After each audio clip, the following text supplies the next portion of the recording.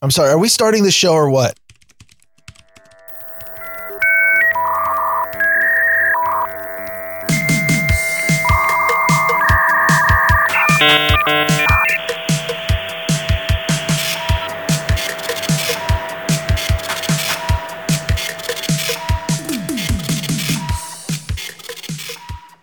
Hello and welcome to episode number 27 of Grumpy Old Ben's. I am Darren O'Neill coming to you live from a bunker deep in the heart of Middle America just outside of Chirac, where construction season is still going, but it seems like at least it's a block or two away right now. One ringtone to rule them all, one app to find them, one notification to track their calls, and with their data bind them in the land of Silicon Valley, where the databases lie. Here on America's left coast, where I'm Ryan Bemrose. Wow, that was interesting. Yeah, I just had to whip out some Tolkien. JC Jr., we are live, and he's suggesting already that you seem pissy from the little pre-show line. So I guess that's good. You're in a good mood for a Grumpy Old Ben show to bring us the dulcet tones and the angry ranting thoughts of Sir Ryan Bemrose. Do I have to get angry for that? I mean, I can rant without being angry. Well, it's fun. It's never really been a requirement. Well, that is true. And right off the top of the bat here, we wanted to talk a little bit about, we got some response, which is good. I told Sir Bemrose, a lot of times when you're doing podcasts and you throw something out there, we did the show number 26, the last show, about the direction of where we were going, if people liked what we're doing, any ideas. I said, really, the death knell of most podcasts are you go and you ask for input and you get absolutely none. And that's always a bad sign. We got input. And that's a very good sign. And we can talk about a couple of those right off the bat here. And because overall, I was surprised. People like Sir Bemrose's voice. I think one of my favorites actually was a no agenda social toot from Black Six, which said episode 26 of Grumpy Old Ben's is the best yet because it's you riffing with no fixed subject.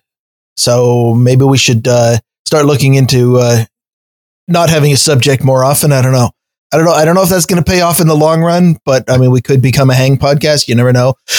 He goes on to say it's also the worst because Sir Bemrose sings. And I can promise you that is not going to happen in this episode unless I forget. Yeah, we really need to cut that into a no agenda show mix or something. So everybody that listens to this stream can hear you. I'm not going to say singing, but making noises resembling Yoko Ono in a blender is probably more accurate than singing, but Black Six, we get it. We enjoy it. And I don't think it has to necessarily be a hang podcast to walk into a Grumpy Old Ben's without having the big topic like we're doing today again with OTG. I don't think we necessarily need one big topic just to talk about some of the stuff going on in the world and how people can use technology to mitigate, how they can use technology to be a little bit safer, how to use, different tips and tricks that we've learned to exist on the internet without falling victim to a lot of things and without inadvertently giving up every bit of data about your life. And that's one of the reasons OTG came around. And it was also suggested when we asked, hey, what you would be covering. And I was surprised we didn't cover OTG, but I think that's because I covered it on Random Thoughts. And you did.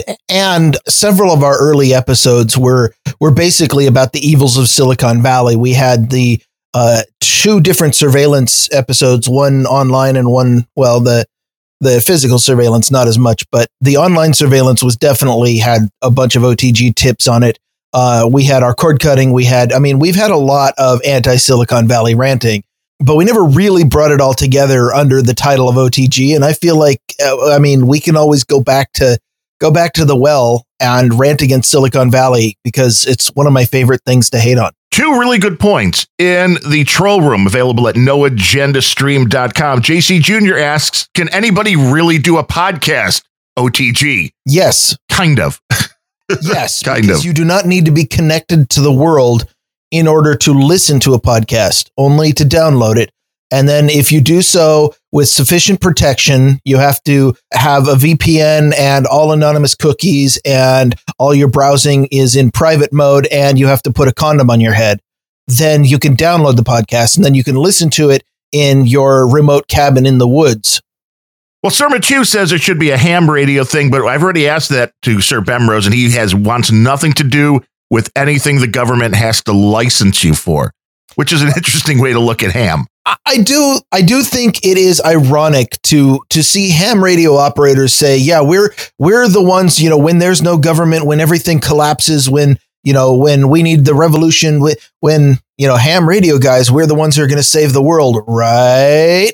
Well, okay, that's fine, except that the requirement to enter your club is that I have to go to my local government, the local authoritarians over the airwaves, and petition them, please, sir, may I have a ham license? And if you can't even get a ham sandwich, man. Turkey is better. That is true. There's less piglet in your sandwich. Much better. And Progo asks, Brandon Kidwell, who joined us for the crypto show, asked what does OTG mean? Does it mean you can't track me, or does it mean fuck the Matrix, man? And that's one of the things we'll be covering today. That's one of the things I'd like to know about. So we should talk about that. Did we want to finish the feedback though, or did you want to just continue your spiel going right? I mean, it was a fantastic segue. No, we're moving in. We're moving out. Okay. We're freaking and deacon going left and right. There was a guy named Dumpster that emailed both of us. And really, I have to say, I love the nickname Dumpster. It's definitely more creative than Sir Bemrose. Well, that's true, because that was just bestowed upon you by those at the No Agenda show. So apparently he emailed us both, but we got different emails. So the one that I'm going to read, he says some dirty lies about my voice. But aside from that, he says, on the direction of the show, for whatever my opinion is worth, I enjoy more technology oriented shows. Okay. He says it's grumpy old Ben's after all. My favorite segments on No Agenda are the OTG segments, and I started listening to Grumpy Old Ben's to get more of that content. So here you are. Here's some more of that content. So we're basically stepping on Adam Curry's beat. We're just making a whole show out of it rather than a segment. So we apologize to Adam. We've learned from him, and we're trying to pass that genius and pass that knowledge on. Well, I don't think Adam has a monopoly on it. Plus, the length of No Agenda, his segments are the length of most shows. Well, that is absolutely true. And the show is longer than most shows, and they get a whole lot of stuff done. But we kind of realized that, I mean, there were a bunch of these big topics that we wanted to cover, but the tech thing is really, I think, what interests me the most. I think you're interested in the stuff, and you have a little bit more knowledge, having worked for the big evil Microsoft, and knowing a little bit more about how all of this stuff works. And as you mentioned before, which will lead nicely into OTG, is it's usually the guys that know how this stuff works, where if the rest of the world is going, oh, this technology is great, it's going to make our life better. It's the guys who are actually coding it going, I don't want nothing to do with that. Well, it's the difference, like I've said before, it's the difference between a technology enthusiast and an actual dude named Ben. The way you tell the actual dude named Ben is that we know enough about the technology to know that we should be wary of it. That we should, a tech enthusiast is the one like, hey, new smartphone app, let me install it. New phone, let me go get it. New device, new gadget, new thing, let me jump after, run. And they have to have the newest thing, and then they have to sign up for every single service, and they have to run and give away all of their private data and let everything track them, because technology. I mean, they're fetishists. Whereas if you've actually worked in IT, you've seen the dark side of technology. You've probably had late nights tearing someone's hair out, hopefully not your own, where you have had to deal with problems being caused by someone getting overzealous with technology. And somewhere along the line, you've went kind of, thrown your hands up and went, yeah, okay, I don't need everything here. F this. Let's just, let's go ahead and objectively look at the technology that improves our lives, and all the other stuff, we'll let someone else deal with it. Well, yes, knowledge is power. And before we jump fully into the show, we do have two executive producers on the show. Let's do them right up front today, since we talked about some other feedback and that, because the best feedback we can get is a donation because even very little words there, you don't need to say a whole lot. That says you like what you're hearing on the show.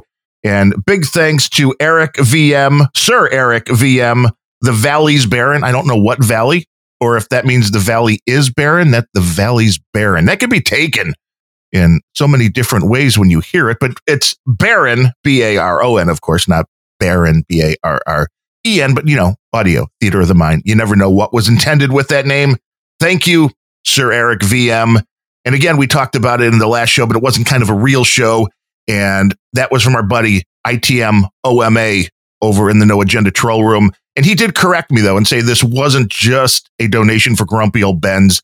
He liked everything I was doing on the stream, including my other show and the pre-streams and that. So basically, I think what he was saying was he likes me better than you.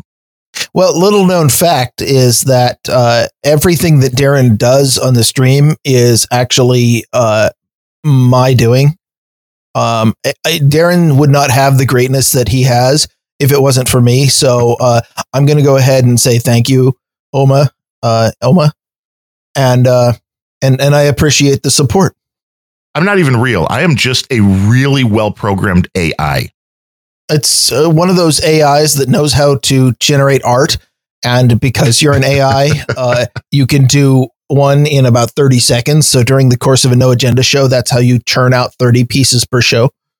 I did less yesterday, but I had the winning piece because I knew immediately what had to be done and spent the time doing it. There are different ways to go about No Agenda art, and that's another show entirely, but there are ways to do it and win in 5, 10, 15 seconds, and then sometimes it takes a little bit longer, kind of like a Grumpy Old Ben's episode. Sometimes more goes in than other shows to get what you need out the other end. And on today's show, I think we want to look at OTG from a couple of ways. One, is it even possible? Because I think we may have a little bit of a difference of opinion there. And then two, what can people do? What steps can be taken to try to get as OTG, as off the grid as they can? I mean, it's a fairly simple concept when you look at the origins of OTG. It was basically go live out in the middle of the woods, don't have a telephone line, don't have any way for anybody to know where you are. And the world has changed a little bit since that concept, right? Well, I think it depends on what you define as OTG, but yes, back when there wasn't an internet, then being on the grid meant that you were accessible to society and you probably had a landline. And so, yeah, way back in the day, I think you're right that it meant getting away from the city, away from technology. Nowadays, however, I think that the term is used often enough to mean just not being, well, the concept of on the grid has morphed a bit, because it used to be that being connected meant that you were in the city, you were people could knock on your door and say hi to you. People could call you on the landline phone.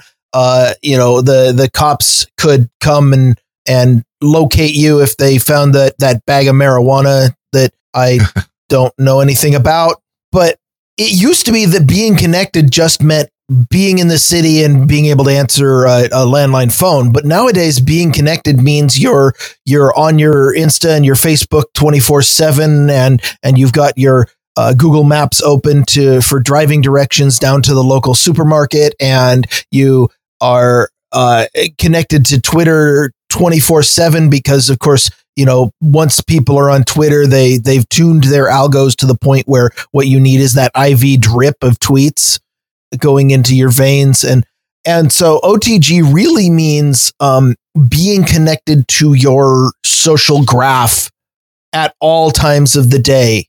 And for some people, even when you're sleeping, or that's what being on the grid means. So in that case, for me, trying to get off the grid, the first thing that is necessary is disconnect from some of the 24/7 connected activities that you're doing. And frankly, if you can just disconnect once in a while, you're already ahead of most of the people in the newer generations these days. Right. Because there are people that are talking about having, including Adam Curry, talking about the iPhone 5 with the app that goes on it, which basically kind of turns it into a pie hole. And that's kind of being partially considered off the grid, even though you're obviously still connected because you still have a cell phone. It's at least partially off the grid because they keep shutting off features.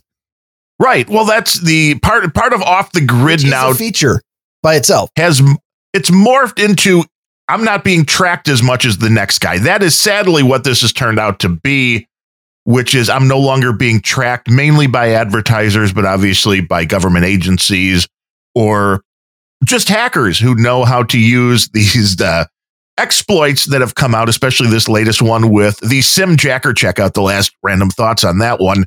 There was somebody posting in the troll room the other day a few of the very simple commands that just needed to be sent in to these cell phones to get the stuff done. And it's very concerning when you see exactly how easy it is for our privacy to be hijacked with these little devices that we're carrying around. But I guess let's look at this from a few different vantage points. One is the cell phone that most people carry around, even you, who are a guy that doesn't like to be on the grid. You have a cell phone. I do have a cell phone. It is an Android. It is, in fact, a Samsung. And this is, for this, I hang my head in shame. However, I have to take offense at what you just said. I do not carry it around with me. Well, you have it with you at times because then otherwise you wouldn't have it at all. So you use it at times, not everywhere, but at times. I have been known to use it. Okay. So first OTG tip, which is the thing I was getting at, is if you are going to the supermarket, if you are going out to put gas in your car, if you're running a quick errand and you know that you're not going to need to take a call or a message or something, don't take your phone. I know that's a really wild concept, and I know it's impossible to even conceive for the people who are 20-somethings these days who had cell phones when they were 3 and their parents, said, here, shut up, watch a video on this phone. And they haven't let go of it since then.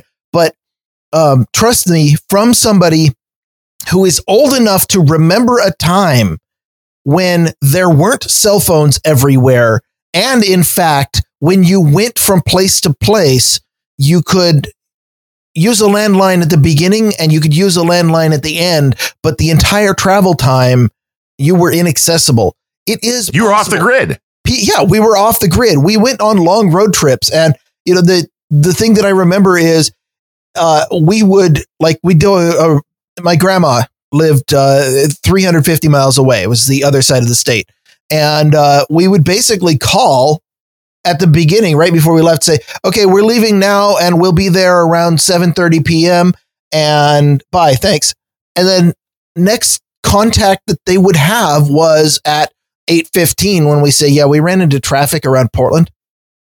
And people just accepted that. You didn't have to text every 5 minutes to say, yep, we're still on I-84. Yep, we're still going through. Okay, our situation has changed. We've just gone 2 more mileposts. You don't have to do that. And I know that's wild, but I guess that's what my childhood was like. And it was really weird. Well, it was great in high school without a cell phone because you could just make up excuses when you were going to be fucking late and your parents would have no way to check. Yeah, we did. There was no way. People had to trust each other. Nobody was able to pull up my location history off my phone. Yes. With that said, kids are getting smarter. My buddy Frank, his kids, I think we've talked about it in one of the shows. Him and his kids have a great relationship. They tell him everything. And one of the kids told him that, it's pretty common. There's a popular ice cream shop that's been around, 50 more, maybe even more years in the area that the kids go and hang out at. And the kids have gotten smart enough to know if they just leave their phones in the car at the ice cream shop, then they can go somewhere else and go bang. And the parents are just looking at the GPS and going, oh, look, they're at the ice cream shop. Yep. So kids are getting smarter. But yeah, when we are adaptable, when we were in high school, yes, if you were going to be late, Your parents couldn't text you. They couldn't call you and be like, where are you? You just got yelled at when you got home. Or if you had a really good story, then maybe you could get away with being an hour or 2 hours late. Because, back then it was like, oh, yeah, I had a flat tire or the car wouldn't start or whatever it was. There were excuses to be made, which are now gone when it comes to the little tracking devices. So it's great. I get it from a parental standpoint. Although I think it gives you more of a false sense of security, as I said, that you know where your kids are, because if they're trying to deceive you, it's a little bit harder with Apple in their closed down ecosystem, but the phone still can be jailbroke. And we had a question from, I think, Sir Matthew in the room, whether Adam Curry's thing needed a jailbreak. I don't believe so, but we can look a little bit further into it. I don't think you needed the jailbreak. I don't remember hearing Adam talk about jailbreaking. I think it was just downloading. We had a comment. But with that said, from the troll room, Progo says Scott Adams' app WinHub will do that for you. Your host can watch as you approach if you enable it. I think you're missing my point, Progo. But I think he's intentionally missing the point. He's pointing out that people can do that. Yes, but we'll get to apps later. I just to conclude my thought, or at least reiterate. Your world will not come crashing down if you leave your phone at home. You mentioned leaving the phone in the car or whatever. If my parents had that tracking app and they were tracking me right now, well, first of all, I'd be like, okay, Mom, I'm a grown adult. What the fuck? But they would, for most of my day when I go out on a long walk or I go out and run errands, they would be like, why is it that you spend all day at home? You never leave the house. Well, because my phone never leaves my desk. It makes it a little harder to track you. And yes, jailbreaking is still around. You can do it on the Android phones. You can do it on Apple. One of the other day I saw there was one of the latest Apple updates took away one of the things they put in to stop the jailbreak. So for a while, there was the ability to jailbreak your Apple devices again. But with that said, there are, and I don't think any of these apps have ever shown up for non-jailbroken devices, jailbroken devices, I guess you would say, that allow you jailbroken. That sounds perfect. That there are apps once you have the phone unlocked, let's say, that lets you fake your GPS, which is also genius for kids because, like you said, if you're supposed to be going to the movies at home or whatever, you could just be doing whatever you want. Just program the phone to show your GPS location moving. So parents, if you think you got your kids locked down, ask yourself, do they know more about technology than you? If the answer to that question is yes, they're probably snowing you. They're using. When we were younger, that was a guaranteed. Yes. And I think it's getting worse. Yeah. When the parents were the ones who went and got a brand new computer, and then the kids were the ones who showed the parents how to do it. Which is why everybody laughed when all of these programs came out to protect your children. We'll lock your computer down from accessing certain websites. Right. Name one kid that didn't know how to get around those. Well, nanny guards. Because most of those kids are the ones who had to install it. Right. Can you install this so you can't go look at porn? Sure, Mom, I'll do problem. That. No, I'm sorry. It didn't come with an admin password. I don't know what happened there. Yeah, no idea whatsoever. But here's the question for you, because this is something that I've thought about a little bit. When it comes to these cell phones, even if you're not carrying this around with you, so your cell phone, let's say it's sitting in front of you on the desk right now as you're doing this podcast or doing whatever you're doing. Yes. The phone is sitting there and you put next to it one of the Amazon devices and you put next to it one of the Google devices. Is there any difference between these three? I have to leave the room. That would be good. But let's just pretend that's there. Let's pretend those three are there. Tell me the difference between the three. No. Oh, I'm sorry. You asked me to pretend it's there. But pretend the three of them are there and tell me the difference between the three, because I don't see much of a difference, if any, between what these things can do if they're in the room with you. And a lot of people act like the Amazon and Google devices are so much worse. I don't see them as anything but a cell phone that doesn't move. And tell me why I'm wrong. With the cell phone, when you dial a number, you can still imagine that there's a human being on the other end. Now, that may or may not be true, but ostensibly, the cell phone actually is supposed to put you in contact with other human beings. In fact, right. But let's forget about the fact that it makes phone calls. When it's sitting there, it's just listening to you like these other two devices are. Well, I think that's all the what time. I'm getting at, though, is that the cell phone has it is. Well, I mean, it's a computer. It's a general purpose computer, and it certainly can have. It has the devices and it can have the software, and probably does, to do exactly what the little NSA pucks do, but it has other purposes because it's a general purpose computer and because it's a communication device. If my cell phone didn't allow me to make actual contact with actual human beings, I wouldn't have it at all. Or if I had it, it would be just off in a drawer permanently. But it's really not that different, because even the Amazon devices, and I'm not sure if the Google ones do, I would assume they would. I've never tried it, but they have Google Voice. With Amazon, I can tell it to make a phone call and it will connect me through the tube. So I'm assuming the Google device does too. So really, how is this different than the phone from a privacy standpoint? In that case, it's portable. That's it, right? It's exactly the same. You take the phone with you so that you can be which is even worse. That aren't your house.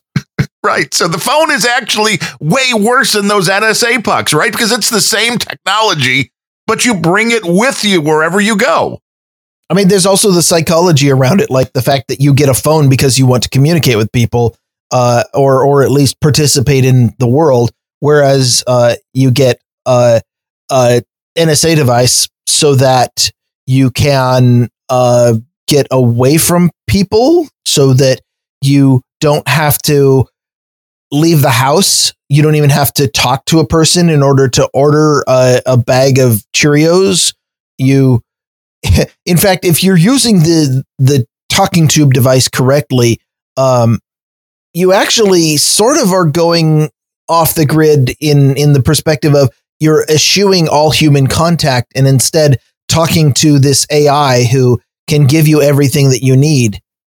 And then is quietly writing down everything that you say so that can be used against you in 30 years when you try to run for office. Well, it's definitely logging everything that is said with the keywords.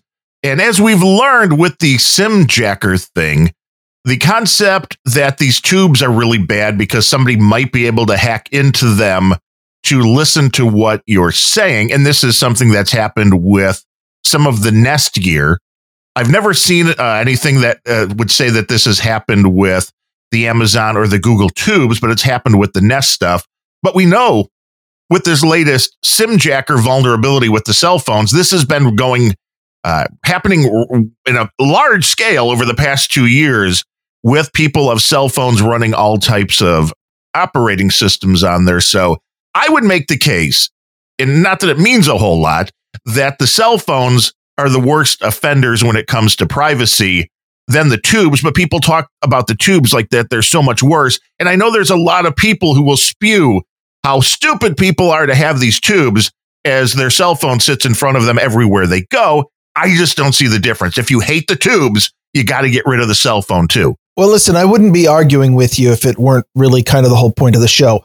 But the one... Then why do you argue with me the other 6 days a week? Because I feel like because you always record shit and you might turn it into a show anyway. You never know. That's true. So I did come up with an answer to your question, but I also came up with another big difference between the phone and the talking tube, which is probably one of my main reasons why I'm willing to do one but the other. But first of all, to answer your question, why do people put up with the phones even when they don't put up with the little talking device? This might be purely psychological, but the reason is that the phone has other uses and is made for the purpose of other things, whereas the talking tube is literally, it exists for the purpose of listening to you. That's what it does. And so you don't, with the right software, either one of them could listen to everything you say, mark it down, and then send you a bag of beetroot or something. But I disagree. I think they do exactly the same thing in the fact that they will get you data. Well, that may be true, but they are exactly the same thing. And the only way to really make this argument, if somebody like Well, Adam Curry used to use the phone. Brendan Kidwell's using the phone now, the Kyocera, I forget the model name, but it's basically a flip phone that has some internet access, but it's really not a smartphone. If you're carrying that around, then I understand when you would say the tubes are worse. But otherwise, all of these smartphones, which is what 99% of the people in this country at least carry, it's really just a talking tube that you're carrying around with you that also has a camera on it. So don't point it at your bed when you and your wife, girlfriend, sister, brother, whatever. The camera has a hard kill switch. It's a piece of tape. The Dvorak method. Yeah. Get a sticky note. I have a laptop that has had a piece of duct tape over the camera forever. It's the Kyocera Cadence. I have that. Okay, I'm going to let you get into your anti-smartphone rant. I think you're onto something here, but I did want to bring up one other reason why I think that the phones are more useful than the little talking pucks. And apparently somebody in the chat room thought I said it was a talking fuck, and it might be.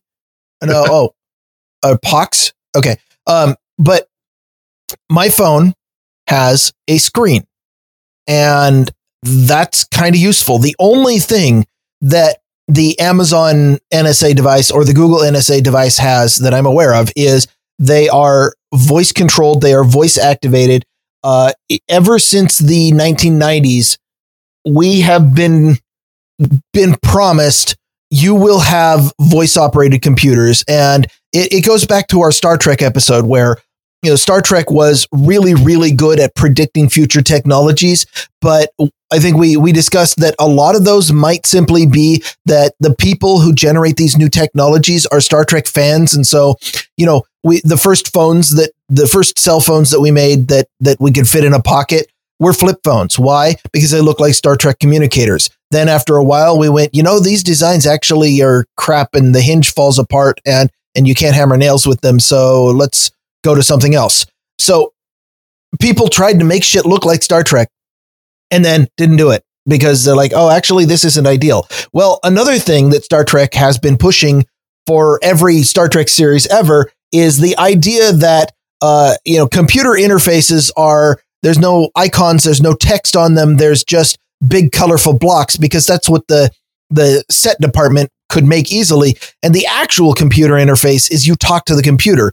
And putting aside there are some serious logistical issues with that, like response time, trying to use words to phrase the command that you want when a decent typist can enter the same command in a quarter of the time.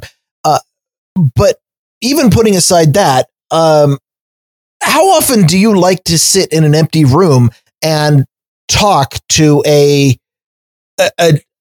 non-human device? Well, as someone that lost vision in one eye, I've been thinking about that a lot more.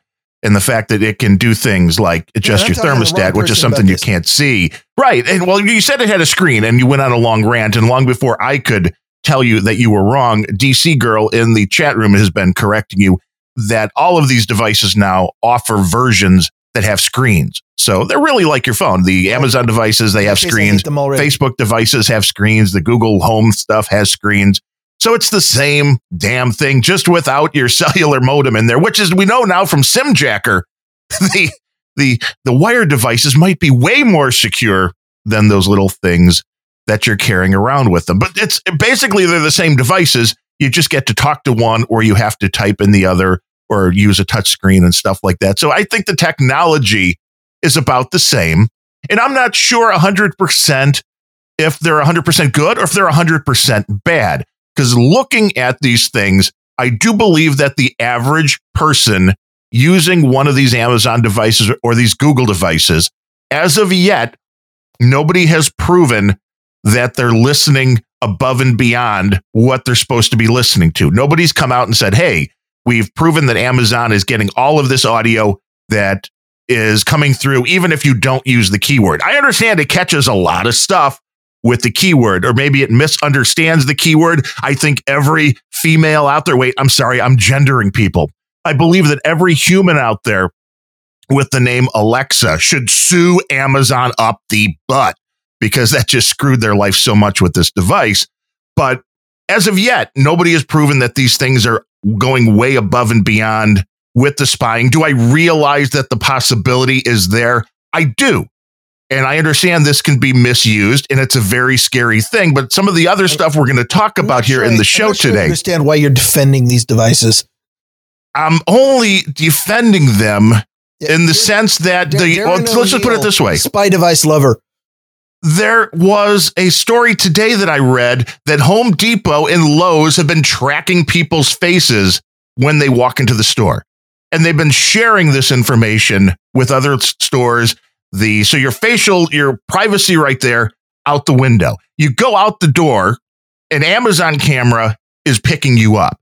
You drive down the street, you have cameras picking up your license plate, which there's databases which can follow people in real time where the license plate has been seen. So it's getting to the point to where are these devices, it's horrible all the way around. But how do we shut all of that stuff down? That's, I guess, my question on it. And I see there are uses for these talking tubes, again, for the visually impaired. Maybe everybody else shouldn't be using them, but for people that, again, can't see a thermostat, you could say, hey, set the thermostat to X amount of degrees. You need to make a phone call. You want to put music on. Well, it's kind of hard to tell which album is which if you can't see. So being able to tell a device, hey, play a little Sinatra, I think is useful. I think there are uses for it.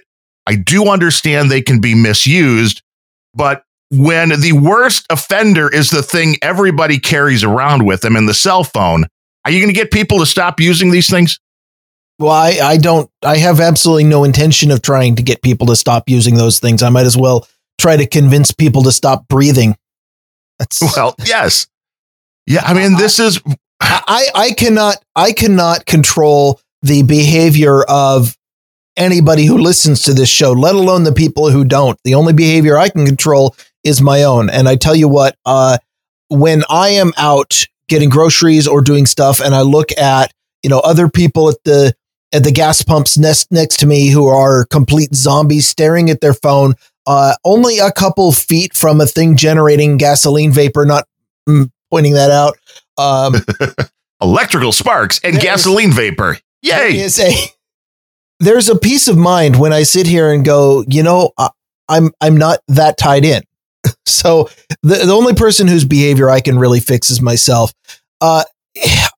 You brought up a good point about the screens, which I think that we should definitely talk about on our accessibility show if we ever do one, because you and I, although we are completely chock full of privilege, having pale skin and penises, we both have particular accessibility issues when it comes to sight, which I think is definitely an interesting topic.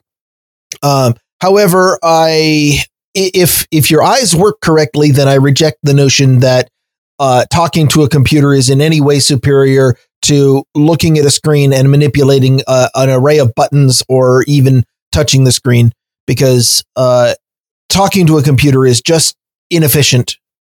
And more importantly, even back in the 90s when voice recognition software was absolutely shitty, but everybody kept trying to push it on the newest device, I kept looking at this going, I don't want to be that guy who's just standing there talking to a wall.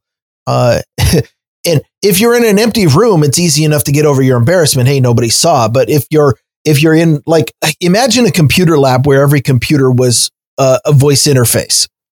It wouldn't work. Well, that would get messy quick. It just wouldn't work. It can't happen. Well, unless the technology gets so good they could differentiate one voice pattern from another, which maybe the computers can figure out which voice is yours. But when you hear 75 voices or 75 computer voices with 75 human voices adding to the din, are you going to be able to tell what the hell's going on? 7,000 computerized devices all singing Bohemian Rhapsody in unison. That would be a glorious thing. Video out there of it's a couple years old now, but it was of somebody installing an entire classroom full of laptops on Windows 10. And so what you have to do is you have to, you do like a network install, but you have to start the install, move to the next computer, start the install, move to the next computer, and so on. And you've got an entire bank of computers that are all running through the install step.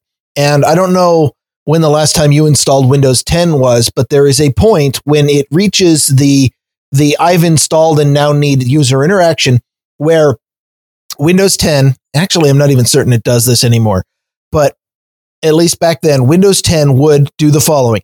It jacks your volume up to maximum, and then Cortana comes up, the very soothing, grating female voice. Hi, I'm Cortana. Welcome to Windows 10.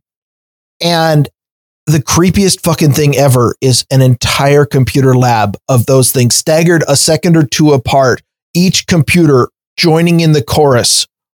That is what I imagine a world in which everybody uses voice activation or only voice to interact is like. Well, and that's why I turn Cortana off anytime I get a new Windows 10 machine. That's like the first thing immediately because I want nothing to do with that on my desktop or my laptop. And so I'm with you there, but I don't think any of that has anything to do with a privacy issue as more as it's just a real pain in the ass. So I really off topic. Well, of course, that's if Sir Bemrose brings it up, it's probably off topic. But I think the one thing you point out that in your home, I think we could agree on this. In your own house is the only place you can ever feel even remotely off the grid if you're not out in the middle of the wilderness, in the desert, in the woods somewhere. If you're anywhere other humans are, you have absolutely zero chance of being off the grid. You have virtually zero chance of having any privacy. Do we agree about that? It's possible, but no. I'm trying to come up with ways of not agreeing with you, but I really don't have anything right now. So go ahead.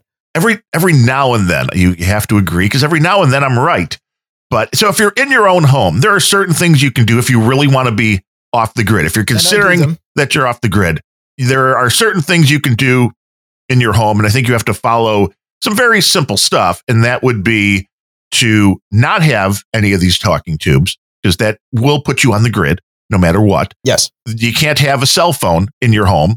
That's also putting you on the grid, whether you like it or not. I mean, everything is layers of risk, but there is a type of cell phone that is probably not compromising you. And that is a cell phone that's off. Mostly true. But if there's a battery in it, some of them are still getting a trickle charge and still able to send data back to the mothership. But I mean, you'd have to go on a phone by phone basis. I'm sure nobody has proven that they do this, which, right. Is what you brought up with the talking tubes earlier. And of course, it's pretty much not possible to prove a negative.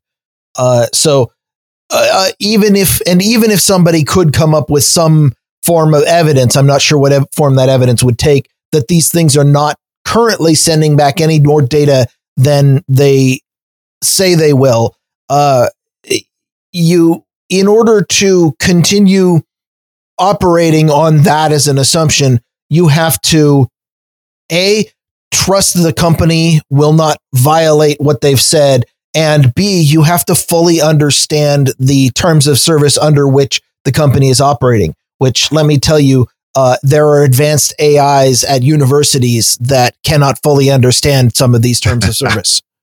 Which is really, you're going to have to understand the terms of service. You're going to have to put your trust in somebody if you're going to do some of the things that we're going to suggest for being off the grid. Because let's be honest, you can help your case, you can mitigate, you can put a few things in between you, even between you and the talking tubes, because they both, whether it doesn't matter whether you're dealing with one of these Google devices or the Amazon, both of them want you to register the devices.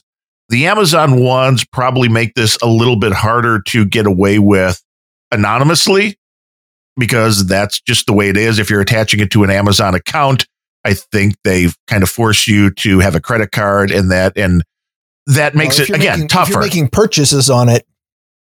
Well, I think even to set up, know where to send it. Right. Well, and that is part of the deal, although I believe you can probably still get around this using prepaid cards. Because here's the thing I would suggest. If you want to use these And a talking P.O. devices.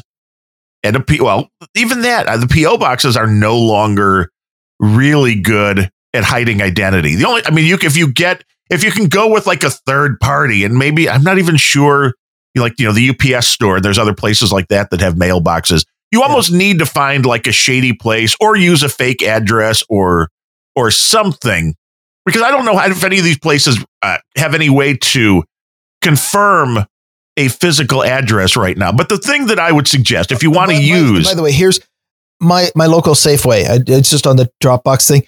My local Safeway has right out front, there is a row of lockers that they're branded Amazon.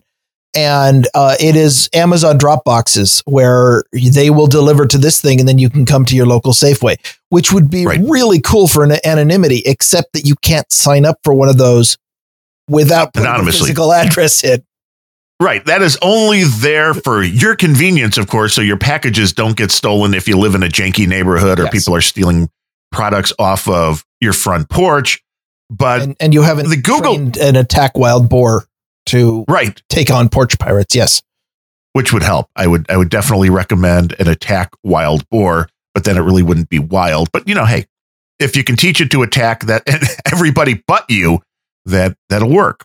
But you can run these things through a VPN, which is at the very basic. The only thing I think you can really do if you're going to communicate out of your house is send all of your internet traffic through a VPN, with the very big caveat that you then have to trust the VPN. And I think there are some really good VPNs out there. I think there are some trustworthy VPNs out there. I know there's a whole lot of untrustworthy VPNs. So you really do need to do your homework to have basically the VPN acts as your man in the middle. So if you're using your talking tube, the data isn't going directly from your house to Amazon.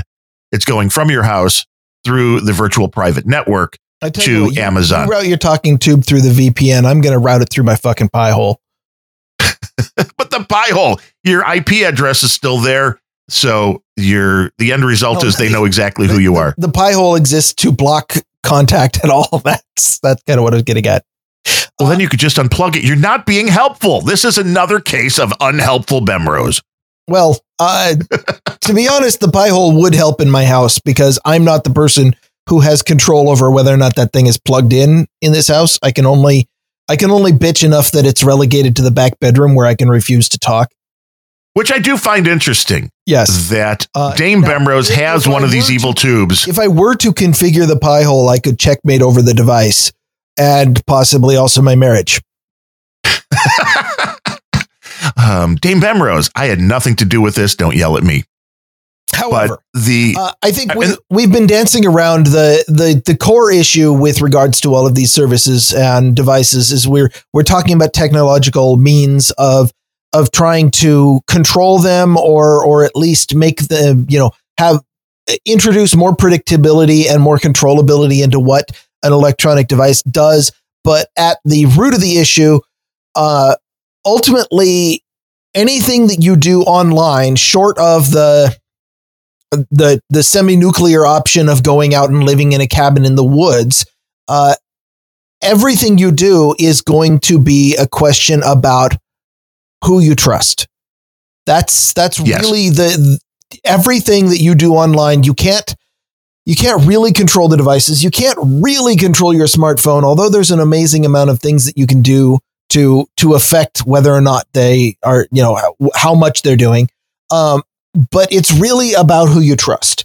If you implicitly trust Amazon, then you can totally, have the Alexa keyword in your house.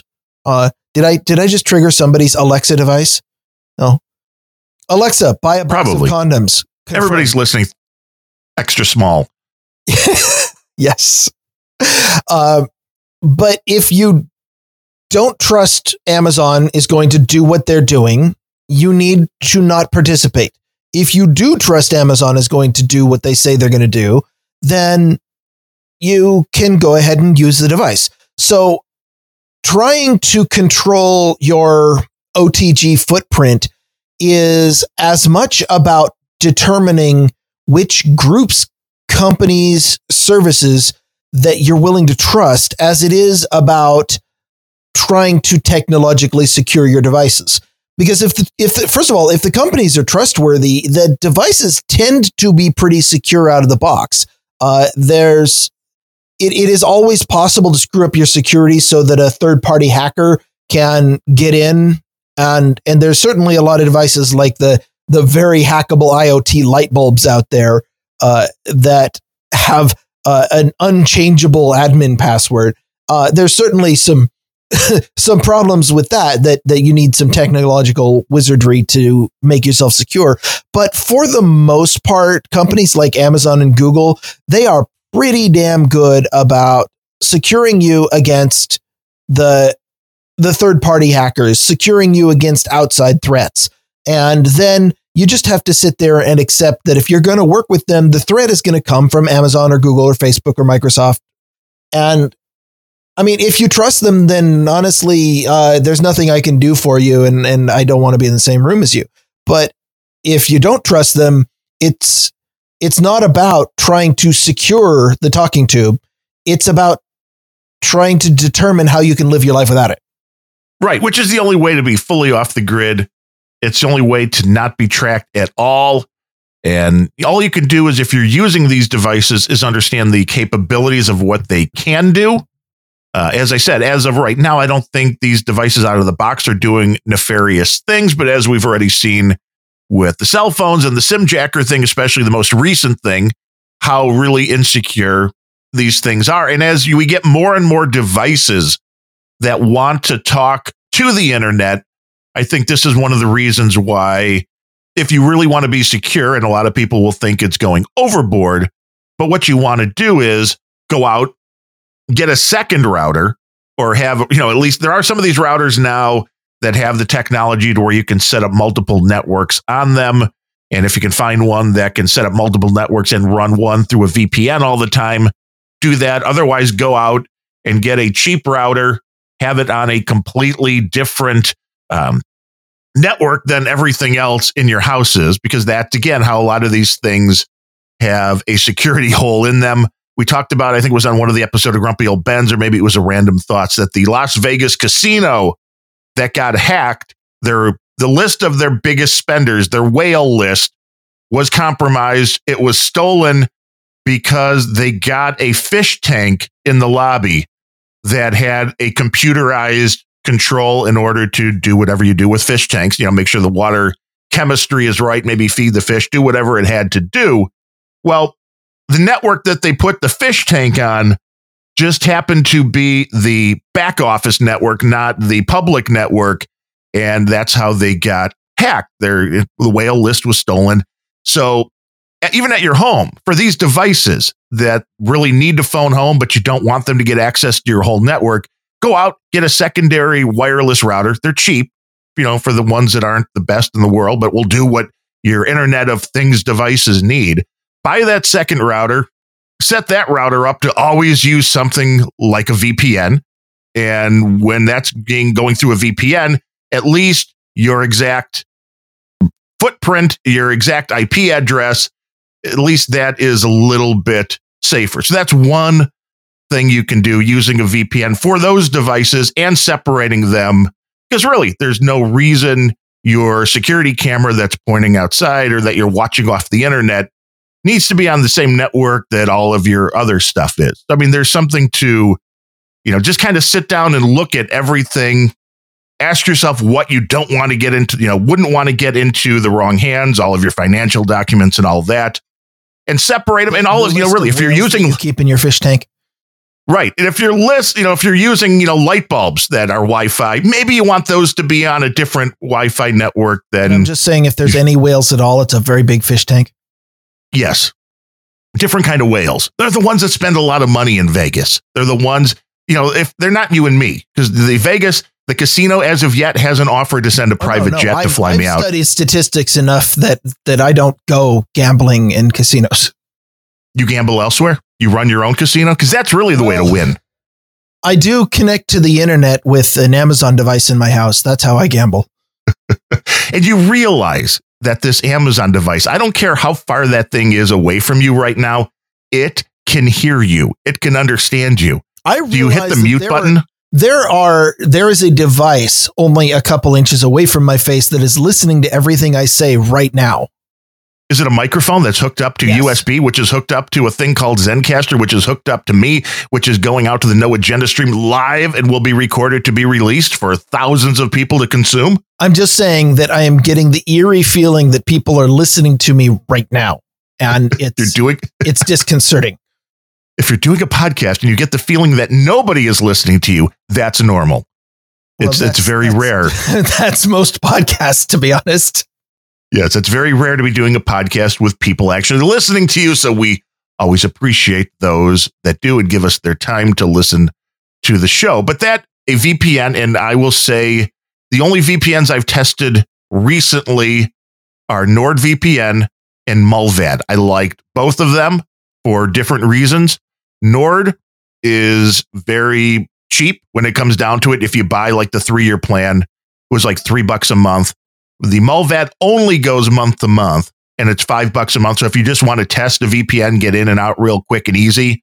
Mullvad, the one thing I liked was they never even want your email address. They don't want any information about you. Again, with this said, every time you connect to a VPN, understand your IP address is going to them, and there's something involved in that if they decide that they do want to give this information to the authorities or whoever, that's a big way of deciding, Like we said, everything that you do is either you say, fuck it, throw your hands up and don't connect to anything, or you decide who you want to trust.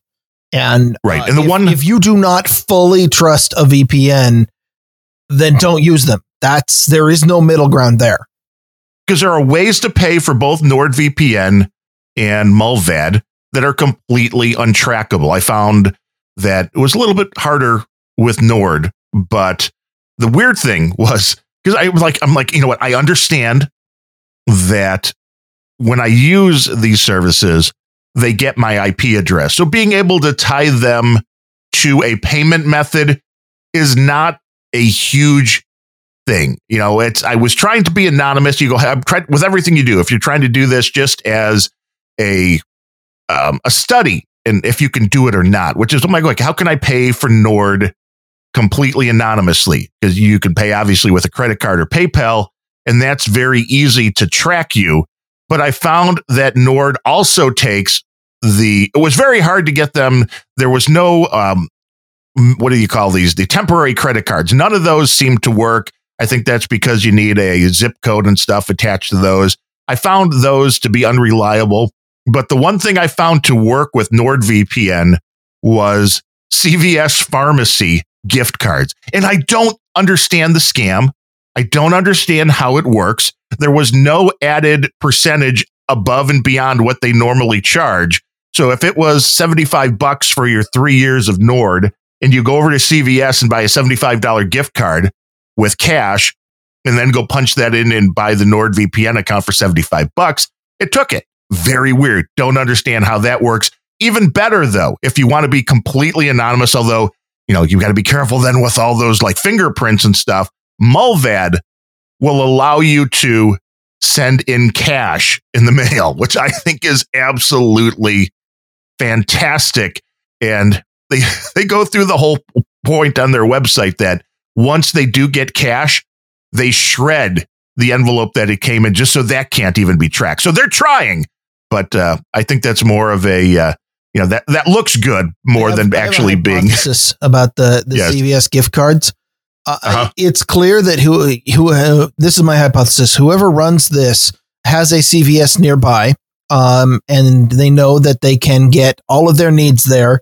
They have drugs, they have a snack section, they even have liquor, at least at the one near me. So, all the basic human necessities are covered. So maybe this is just run by a dude in his basement who is actually off the grid, and therefore they need to come up with a way to get the basic necessities of life without having to give up everything. So CVS gift cards are a great way to cover all of your needs. And here's the thing that makes CVS the perfect choice for that. And that is if you live in, say, a northern country like Nord, you're going to need to be able to heat during the winter.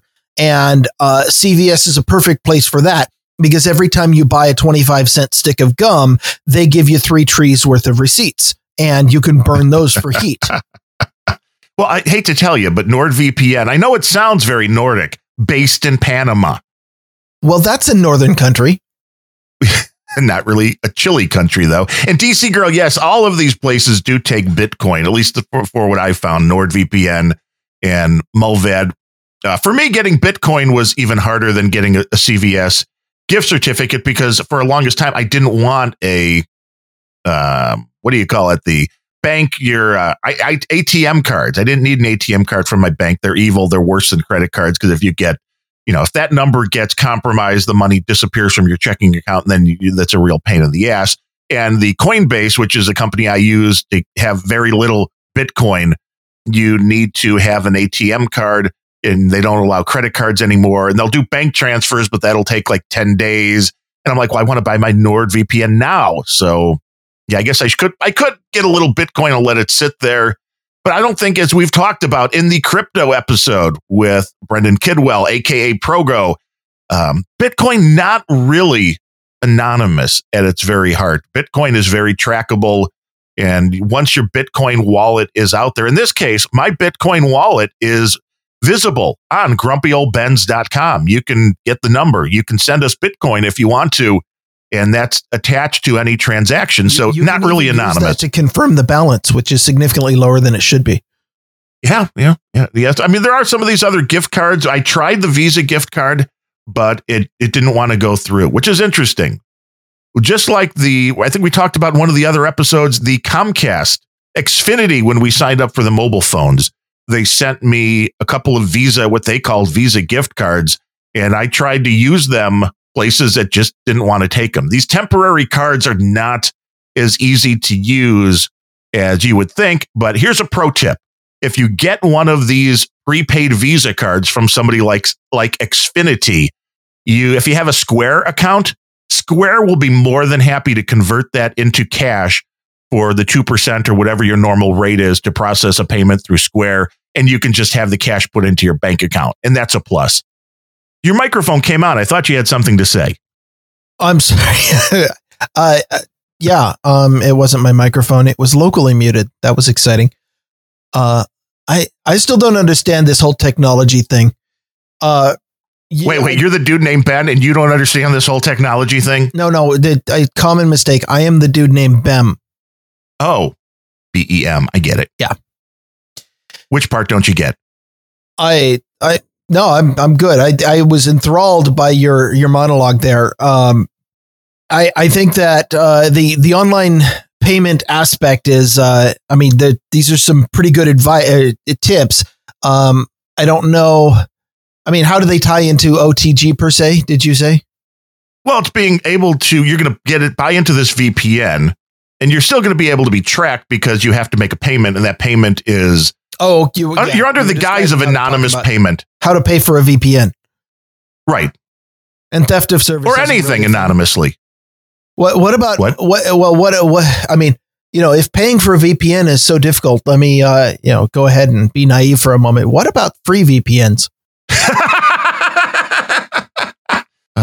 No, never use a free VPN. Oh my God. Go to sites like hackernews.com and read some of the horror stories. Because as we've talked about before with Hacker News, I should listen to Grumpy Old Ben's to find out why.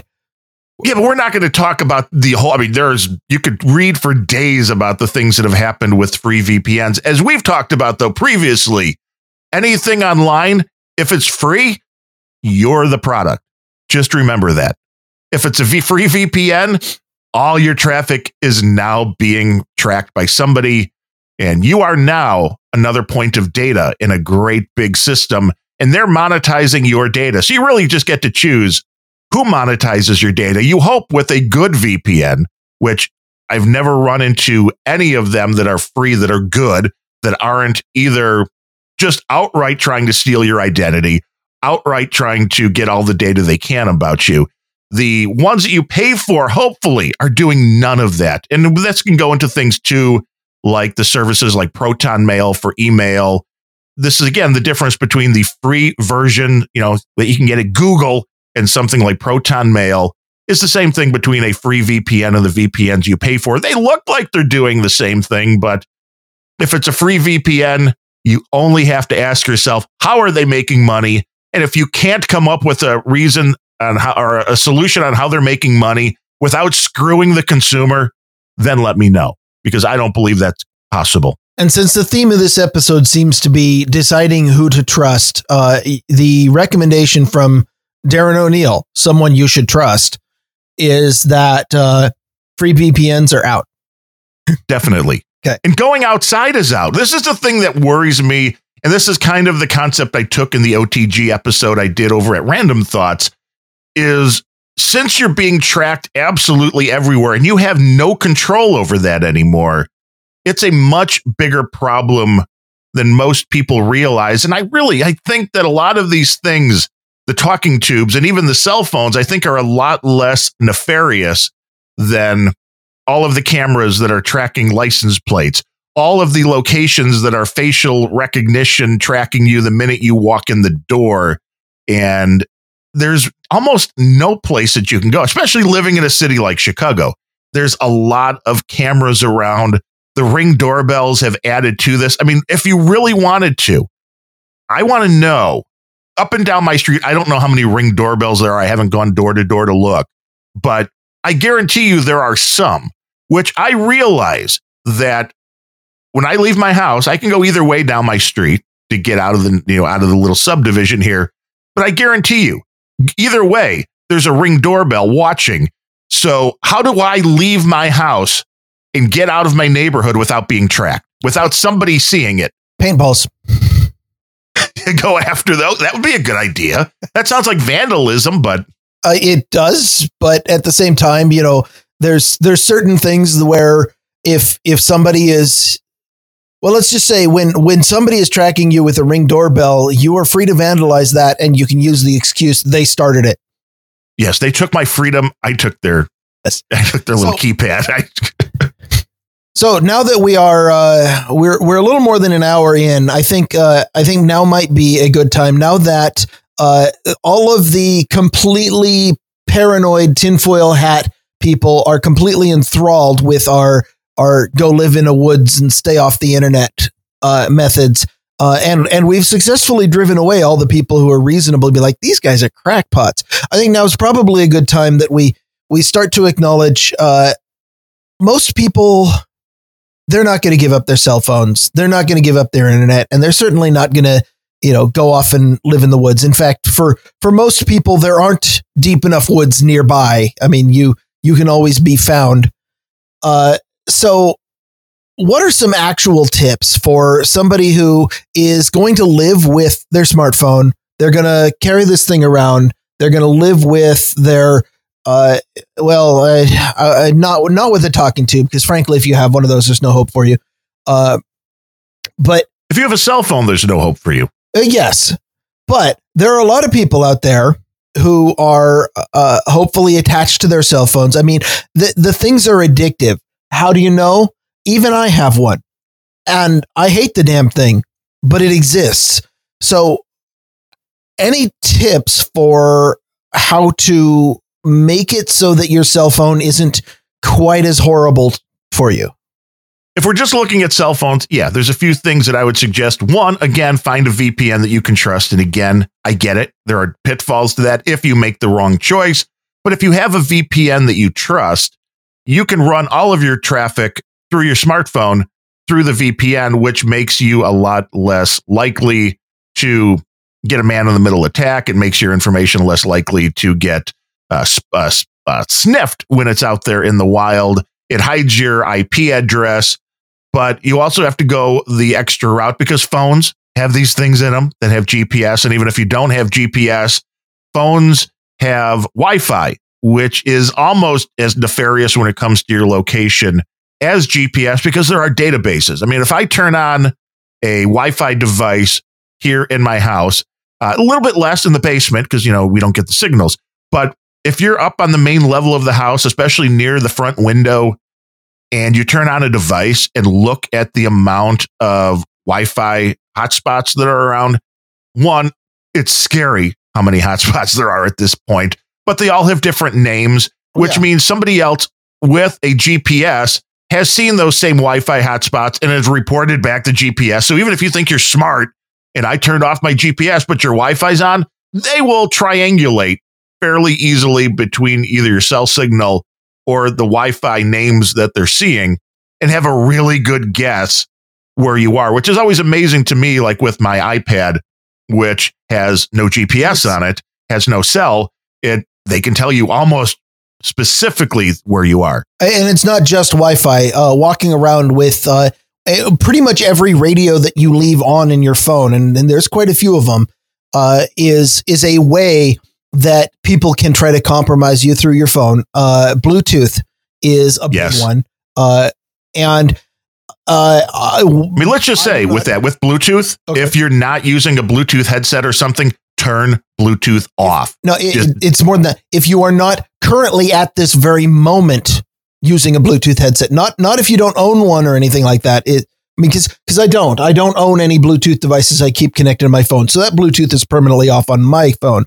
But even if you are the kind of person who absolutely has to listen to your Bluetooth music in your car or your air pins or whatever, the little things that you stick in your ear, because apparently modern phones aren't allowed to have a secure jack anymore. So if you are not actively using Bluetooth at this very moment, you should have it off, because that you don't have to go very far to understand ways that people will track and try to compromise you. Those big RF things at the front of every department store, which used to only exist for trying to detect when clothes that you steal go out the door. Right. Nowadays, those things have a lot more. They will always have a Wi-Fi scanner next to them, which scans every phone to get your Wi-Fi ID, so that they can track you around the store.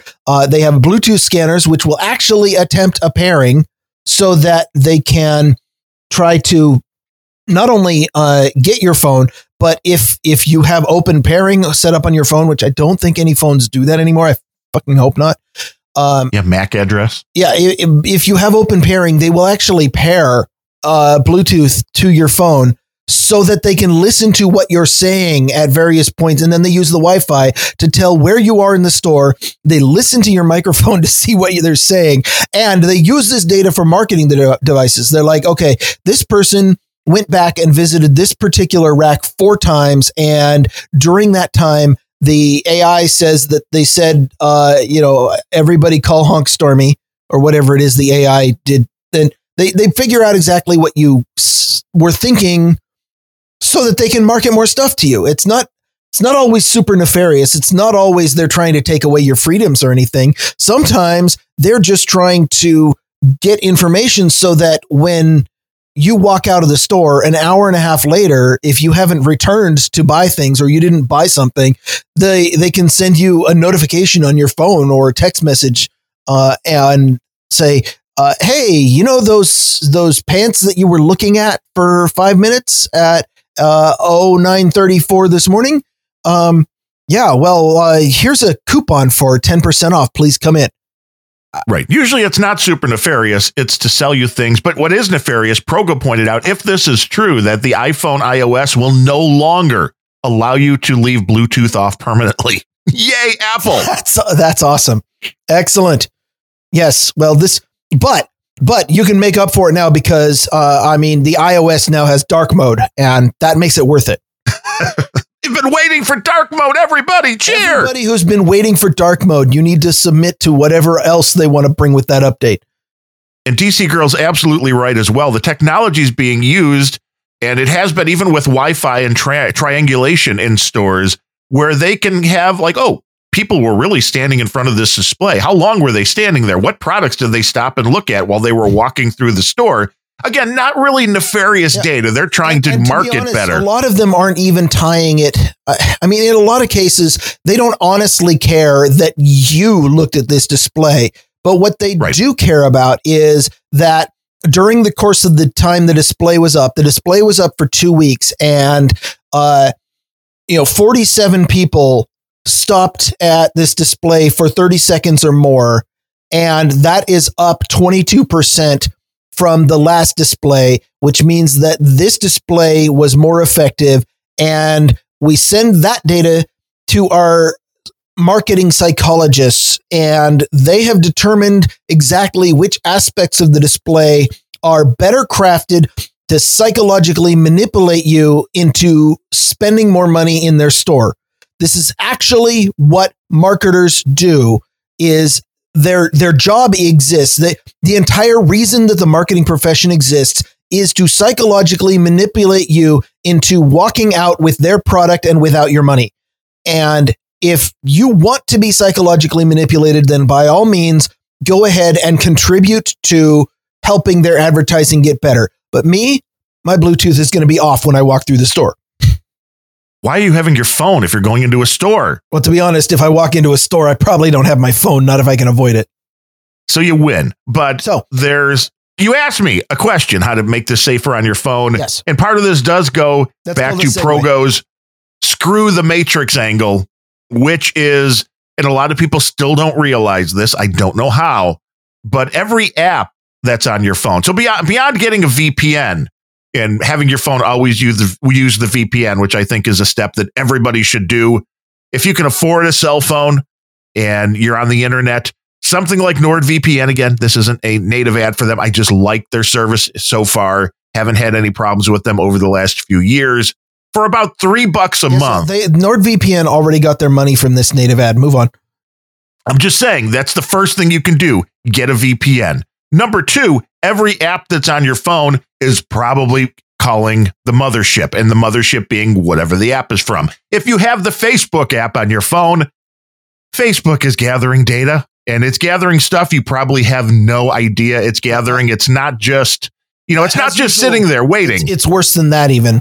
But having apps is everything that you have said about security, everything that you've said about trying to secure your phone, everything about trying to route internet and trying to block websites goes out the window. As soon as you install an app, then it's not your phone anymore. It's their phone. You'd better trust whoever made that app, because apps have so much permission. And of course, there's the problem with the apps, of course, is the security. Way back in the day, it was this app demands access to your Wi-Fi, your camera, your microphone, and your firstborn child. Install yes, no. And right. Well, that's looking at those permissions. Oh my God. It's like, I don't get it. You're downloading something like, hey, I want the latest Candy Kiss game. And it's like, you're exactly right. Well, they need access to your microphone and camera. I'm like, fuck you. I'm playing a game. They don't need my microphone. Fart app. They don't need the camera. Great access to your entire contacts database. I mean, you can look on Android and see what permissions every app has. It will horrify you if you're not really aware. And more modern versions of the operating system have finally started to clue in to the ability to grant granular permissions, like okay, I know this is a flashlight app, so grant it permission to the light, but not to my contacts, my phone list, and my camera and microphone. Okay, that's handy, but the way that a lot of these apps are now circumventing that is saying, we notice that we don't have permission to your personal bank account, and therefore we're going to shut down the app. And one of the best engineers that I ever knew, a guy named Larry Osterman at Microsoft. I worked with him a lot. He always used to call this the dancing monkey problem. He's the first person I heard it from, which at the time we were working on Windows XP, and so phones weren't really a thing. But it was talking about security on Windows, and that is if you it doesn't matter how many technological means that you take to secure something, you will be defeated when somebody sends an email that says, click run this executable to view dancing monkeys. And then because the moment it's about the fact that every security technique that you can try will be defeated by a social engineering one. If somebody desperately wants to see the dancing monkeys, as an OS maker, there was nothing we could do to prevent the dancing monkey attack from working. It was like one of the only attacks that we could not mitigate. Right, because a human can always run something. The computer's not going to go, nope, not going to do it. If you give people the ability to compromise their operating system, they will find a way to do so. And the only reason I was able to continue using Windows was, by God, we gave people the ability to compromise their operating system, which is good because that also means you give them the ability to control the operating system. These smartphone OSs, they're starting to learn. They're starting to take away our abilities as users. But that only works to a point. If you trust Google and Samsung explicitly, then you're going to be perfectly fine with the apps that come on your locked down Samsung Note, Galaxy, whatever the hell you have. I don't even know what the names of the phones are these days. I have a Galaxy S10e. Wow, aren't you special? As purchased through Xfinity, where service was state. No, that was Circuit City, where service is state of the art. I have the Galaxy S8 as purchased through Xfinity. The nice thing though is that you can, with the Android devices, you can unlock them. People do have ROMs out there that you can install basically the operating system again. And there are people that are doing the stuff that you would love, which is taking the Android operating system and stripping out all of the Google stuff that comes standard with Android, and then allows you to do, instead of Gmail, it would allow you to do Proton Mail or whatever else you want, rather than Google Calendar, do whatever calendar you want. That is an offering, but that is above and beyond what most people are going to want to try to deal with. Well, to understand. It's certainly difficult because the device makers usually they'll make it difficult. They will make it so that it is really hard to put an alternating. If you trust Samsung, if you trust Google, you are perfectly okay with using the operating system that comes on there, and that's what they want. If you don't trust Samsung, then first of all, why the hell are they going to be willing to help you out? So they lock down the bootloader. They make it really, really hard to put new software on your device. Google locks down a lot of the services. They make it hard to not use Google. And the implicit assumption is that if you want them to help you, you have to trust them. And if you trust them, just do what they say. But yeah, I was definitely about to get to, or I wanted to mention some of the alternate Android installations. I don't know. I honestly don't know if there are alternate iOS installations, because I would never give Apple any of my money. But at least with Android, one of the best ones that I really like is Lineage. Yes, I've run that. I am a big fan. I ran it in the past. I have to say, highly disappointed if you go to the Lineage OS website, which is lineageos.something. But since I didn't write it down and I can't be bothered to do a search, you'll have to search for it yourself. But it is an open source. It's actually the successor to Cyanogen.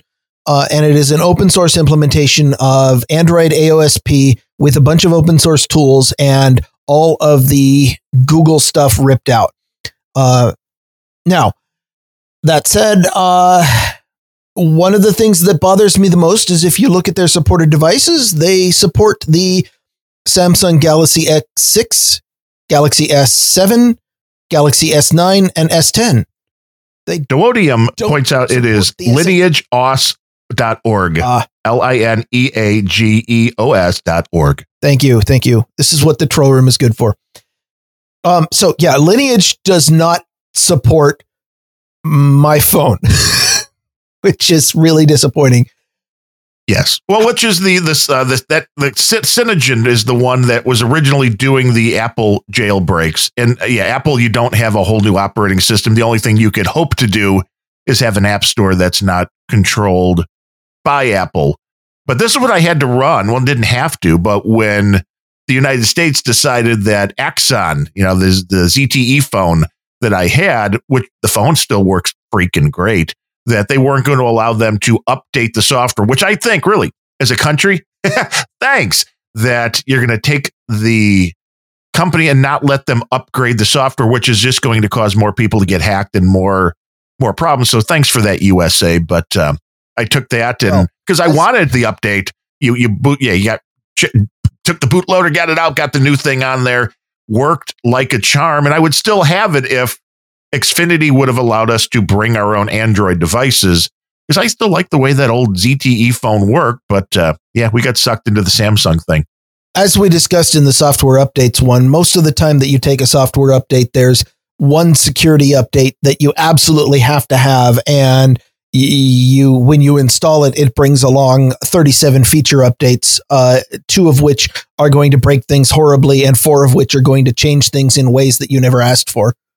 And let me ask you a question. What is your viewpoint on, I know Apple has their own, Android has their own, and Samsung has their own. Do you use Samsung Pay? Fuck no. Why? Okay, well, to be honest, I have not encountered any particular reason why I want it or need it. I don't trust Samsung enough to give them any kind of personal information. And by default, without a really compelling reason, I don't sign up for things. I don't create accounts places. I don't use services that I don't have to. This, by the way, is probably the biggest OTG tip I can leave you with, which is that if you don't have a really, really good reason for signing up for that service or creating an account on that site or something like that, don't. You don't need to. Not everybody needs to have an account of you. And in this case, I've never encountered any particular reason why I would need Samsung Pay or any other kind of pay. Well, the only intriguing thing to me is, one, you don't have to carry your credit cards around. And I know that's not a real big thing, but if you don't carry them around, you don't lose them. But you may need it around. You know what I do carry around? It would be hard. Your wife, because she's the one with obviously the cash and guns. Well, actually, I do tend to cart my wife all over the place, and when she's around, she pays for things. But that's that is a convenience on my part that I don't expect all of you to have access to my wife. I should.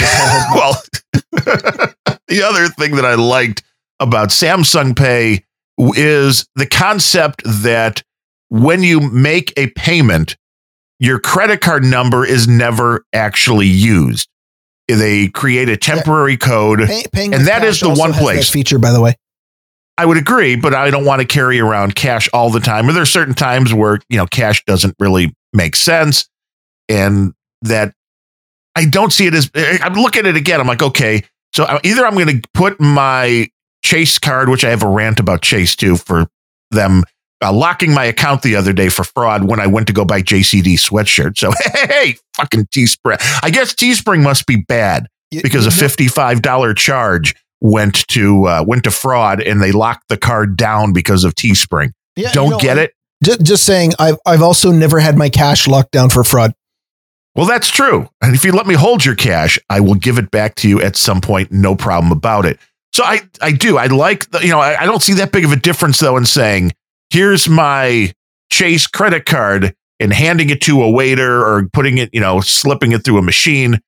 You're already being tracked. So having that extra level of going through Samsung, the only thing different is, I guess Samsung can see I'm spending money at Target or at the grocery store or whatever it is. And for that, I don't know if I really care for that one extra step because I get the extra added. Trust. Do you trust that Samsung isn't doing anything nefarious with that information? I believe so. And I don't think it's any more information than what everybody else is using anyway when I make that purchase. So as long as I'm not paying cash, I don't see a difference between a credit card and using Samsung Pay, again, except for the fact that Samsung Pay doesn't actually give the merchant my credit card number, which I think would actually make for less fraud. But maybe I'm wrong about that. I understand you're adding that extra step in there, but I guess like a VPN, if you trust the company that's handling that, maybe you're getting more security rather than less. Well, from a consumer point of view, credit cards, there's a long history. You generally know what to expect. And possibly more importantly, there are a lot of consumer protection laws around credit cards, whereas a lot of these really new forms of payment, there's not a lot of laws to protect you, which means that if you get into a really terrible situation or the company turns out to be untrustworthy, which I know is unusual for big companies in Silicon Valley, but bear with me. If you do get into that kind of situation, there's a lot fewer laws to protect you, and a lot, like with credit cards, there's actually the guarantee that if somebody fraudulently uses your credit card, you're going to be really inconvenienced by a bunch of time on the phone, but you're not going to be liable for more than a certain amount of that money if you can demonstrate that it was fraud. Right. And most credit card companies, to be honest, most of the banks that issue credit cards, if you call them and say it's fraud, you're out a phone call and maybe $25, and they'll just turn the whole charge around. And it is actually a very powerful recourse that people have. So whenever a new company comes up with a brand new way of paying, you might think about all of the possible ways that a payment could go horribly, horribly wrong, and think about, okay, well, how am I protected if this happens? Now, all of that said, taking the other side, to be honest, I've never heard of Samsung completely shutting off somebody's ability to engage in commerce because of retarded fucking SJW reasons, which puts them about 25 steps above MasterCard, the motherfuckers. Right. Yeah, I agree. And the weird thing with the Samsung phones that I didn't know is they're the first ones, it appears, when it comes to this payment stuff, that will also, besides using the NFC, that's what you ever see, and people see on the phone a lot of times, they don't know what it is, turning NFC on and off. It's the near field communications, which is the technology that's used in almost all of these things when you touch your phone up against the payment device. That's how it transfers the data back and forth. Samsung is the first and only one at this point, I believe, from what I've read, that even on a device that doesn't have the tap to pay, if it has a thing where you can swipe your credit card, the Samsung phone will send out a magnetic signal that will fool those devices into thinking a credit card has been swiped, which is genius at one level. And I've read stories of people that had been yelled at by, what's that? Oh, your idea of it will fool the devices. It makes it sound like you're exploiting a security vulnerability.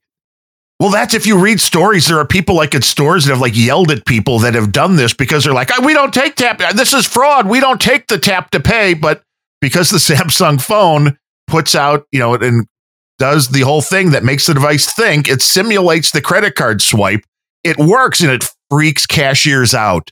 And for that alone, I would like to do it. There was a time a few years ago when I was looking at the trend of phones getting smaller and thinner that I made the prediction that at some point phones are going to be thin enough that you can just swipe the phone through the credit card slot.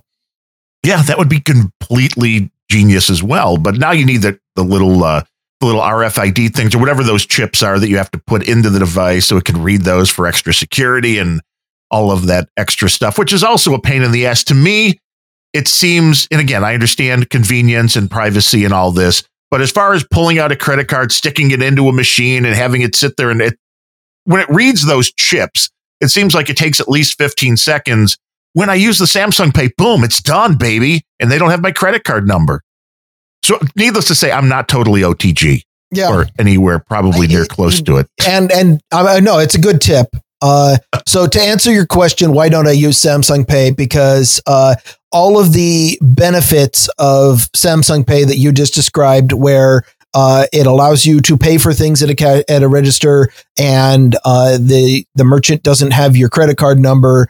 Those are also benefits of cash, which I do carry with me, because that is still, and call me an old geezer if you want, that is still how I prefer to pay for things, It has lots of benefits. Go listen to our cashless episode to hear them. So now you know, the next time you see Sir Ryan Bemrose at a meetup, he will be carrying cash. Feel free to roll him if you can. Yes, and also just in case you were wondering, and we'll cover this on another future episode of Grumpy Old Ben's, I live in a state which has concealed carry. So there could be risks at trying to roll, Sir Ryan Bemrose, is what you're saying. But with this OTG thing, there is no easy answer. I don't believe anybody that lives in a metropolitan area can be totally OTG. It is just the point that you can take steps to do things to keep from being tracked. And you can make these choices like I have. I'm going to be tracked when I use a credit card anyway, so I don't see the difference between that and Samsung Pay. I do agree with you. You're absolutely right. I'm a whole lot less trackable rather than using my phone. Once again, I never get tired of it. Yeah, right. Me, I was absolutely wrong about you about using cash. It would seem to be the most untrackable way to go. Although, if you use cash at like Home Depot now, they're facial recognition. They know who I am the minute I walk in the door. So if you're going to use cash, here's what I would recommend. If you facial recognition, here's a really shitty tip, which is you go find somebody on the street and you carve their face off and you wear it over your own. Well, I was going to suggest any store you go into, wear a ski mask and walk in. Probably better and also less suspicious. Yes, completely less suspicious. So you walk in with the ski mask, and that way the facial recognition is taken care of, and then you can pay with cash safely. The old Benz does not condone killing hobos on the street and wearing their faces like a mask. But that was exactly what you just suggested. But I guess you're not recommending. You're just saying it's a possibility. I said ski mask. That seemed a whole lot safer.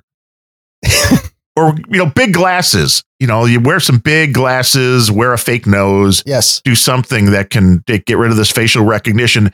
Because, this is getting to a scary point when stores, when we first talked about this stuff, and like DC Girl was talking about, where if you have your phone, they can see where you go in a store and what you looked at. The weird thing is, we're using facial recognition now, that you could walk back into a Home Depot 3 months after you first looked at the lawnmower or whatever you were thinking of buying. And because of facial recognition now, you don't even have to have your phone with you. That if you walk back into one of their stores and they're using facial recognition, they see you looking at the same. It is a huge invasion of privacy, but the problem is we don't control this anymore. There are some states that are trying. Oddly enough, California was one of the big ones. I am actually pleased, especially in the last month or two. You are starting to see a bigger and bigger backlash against the proliferation of facial recognition technologies. And I think that, as with every really creepy Silicon Valley technology, the first thing that happens is the technology gets rolled out. It starts to go out widely, and then people all stop and go, whoa, that's a little bit creepy. Does anybody here remember Google Glass? Yes. The glasses that you wore on your face that basically had a camera connected to the mothership 24/7. That was creepy as hell. And those don't really exist, at least not as a consumer product anymore. Why? Because there was a pretty crazy backlash against it. People going, actually, no. They're like bars they would say, I'm sorry, you can't wear that in here and you'll be asked to leave if you're wearing it. That sort of backlash against technology is one of the few things that still gives me faith in humanity. And I'm seeing the same thing with facial recognition. Now, that said, give it another 5-10 years, the Overton window will move a little bit and everybody will be perfectly okay with it. It seems to be the way things go, but at least we'll get a couple years of people backing off and trying to evaluate what is the right balance rather than the gung-ho charge forward, we record everything, period, fuck you attitude that Silicon Valley always starts with. They'll all be okay with it if it just solves the problem of climate change and global warming. Technology, save us. Save us, please. I'm not convinced that climate change is strong enough. The way that you normalize a technology like this is, I don't think climate change is a powerful enough motivator. What is a powerful enough motivator is the moment that somebody comes out with a way to make your life more convenient by using face tracking. And I think that if your goal is to normalize this kind of invasive technology, then the right track is things like the airlines at airports, who are saying, you don't even have to have a boarding pass. You don't have to carry around this unwieldy piece of paper. All you have to do is look directly into the camera so that we can track your face. And then you can just get on the plane without even showing a piece of paper. How convenient is that? Well, it is kind of. Well, that sounds awesome. That's what people, that is how you get air. That is how you push facial recognition on the population, is you tie it to some kind of modern convenience that they can't live without, because as we've already discussed multiple times, convenience trumps security. People will always look at, should I be secure? Nah, because security is not convenient. Well, that is absolutely true. And that's how this technology always gets pushed. And then nobody thinks about how it can be used nefariously when it seems like it can only be used to make things better. They don't realize that all of your shopping habits or something like that can be used as a fingerprint, as we've talked about before. If you go on the lam, I mean, really, if you can try at this point to go on the lam and try to go off the grid, and you really want to try not to be found, it goes way beyond ditching your cell phone. Dude, I know you're Irish, but I'm not sure I want to know what you're doing with that lamb. On the lam, man. It's a saying. Go look it up. But if you really want to get off the grid and you don't want to be found, don't go buy the shit you used to buy at the supermarket wherever you're hiding. Don't go into the store and get the same combination of things, because that will send up a red flag, which is, I don't think people realize it. Just like we talked about in the one episode of all the fonts and your screen size and everything on your computer that can fingerprint you out in the wild. The fact that you always buy, ding dongs, ho-hos, and Mountain Dew Code Red, they're going to be like, oh, it's that guy. Well, yeah, but if that's what you're buying, then you're going to die on your own. So they don't really have to track you. Your heart's going to be racing really fast, and you're going to be really overweight. Too much caffeine and sugar. They're like, we don't have to chase him. He won't even be able to get off the couch after that diet. But that is the kind of stuff where it seems like, oh, yeah, it seems great, because your supermarket that you always go to, and we get it at the supermarket that we go to, when you buy certain things, if you don't buy it for like a week or two, they're giving you a coupon when you check out. The coupons are printed specifically for you when you're checking out. So the system's going, oh, well, they used to buy XYZ and they haven't bought that for a while. So, hey, let's give them a coupon. Yeah. It's really, and people go, well, this is great because I'm saving money. And then you sit down and go, wait, they're tracking everything I buy, and they're paying attention. Those coupons are just about the most unfucking welcome thing ever if you're trying to go on a diet. Well, that's true too, because hey, no, you can have this. It's free. It's cheap. You need to get you back on the juice. It's all you need. You go through, you got all of your stuff from the produce department. You got your healthy choices, your low fat diet. And then suddenly it prints up a bunch of coupons for Haagen-Dazs. Like, that must be for someone else. That wasn't me. But it is interesting the amount of data that is out there. And that's really what we're talking about now, off the grid. When we were kids, off the grid was thought of for like criminals and stuff like that, people who didn't want to be found by anybody. That was off the grid. That was the concept. If somebody were to be like, hey, you went off the grid, you couldn't find them. You didn't know where they were. And now, unfortunately, the Overton window has pushed us to where off the grid means, well, maybe they can't totally track us and everything we're doing and everything we're saying and everything we're buying. We can hide like 50% of that from them. We are OTG, man. Yeah, it's a different concept. If you find yourself being persecuted by the government, then I'm sorry for you, because even 15 years ago, it was possible to get lost in one of these cities, and nowadays you pretty much can't. Yes, I mean, this is also the reason networks that the cops are so excited about, for example. And it's easy to sell. It's easy to sell this, again, using emotional manipulation, which is, you want us to catch the murderers in your neighborhood, don't you? Yeah, or you want to be notified whenever somebody is at your door to drop off a package, don't you? Well, I mean, Yeah. no, I don't need the notification at work. And also, I'm not picking up that package until I get home anyway. So the notification doesn't do me anything. But goddamn, is it convenient, isn't it?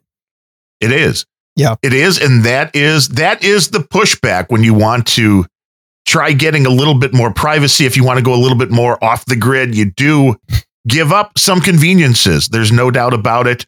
And some of those you're more than willing to take, some of those trade-offs, but also understand, again, with all of the apps, I'm along with Sir Bemrose on this one, that any app that you're putting on your phone is probably sending data back on you that you do not know or you do not want. So always be careful with any app. It could be a stupid little game.